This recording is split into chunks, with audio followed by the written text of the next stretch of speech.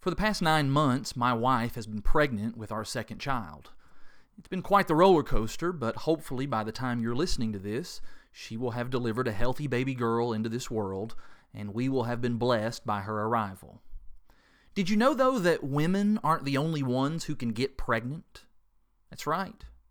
Anyone can get pregnant, according to the psalmist.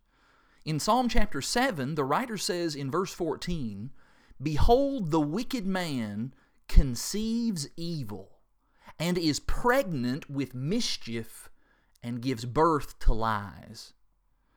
Whomever you are, ask yourself, am I pregnant? And if you are pregnant in the way that Psalm chapter 7 describes, understand very clearly that that is not a blessing.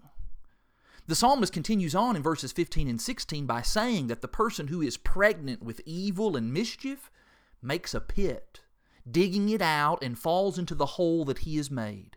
His mischief returns upon his own head, and on his own skull his violence descends. Stop and ask yourself today, what's been conceived and has been allowed to take up residence in my heart? Is it evil, mischief, bitterness, anger, rivalry, jealousy, selfishness, resentment, lies?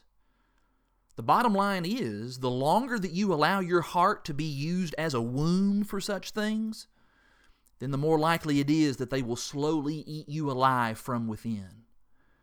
If the concept of abortion was ever appropriate, then this is it. Abort the wickedness that impregnates your heart before it destroys you for good.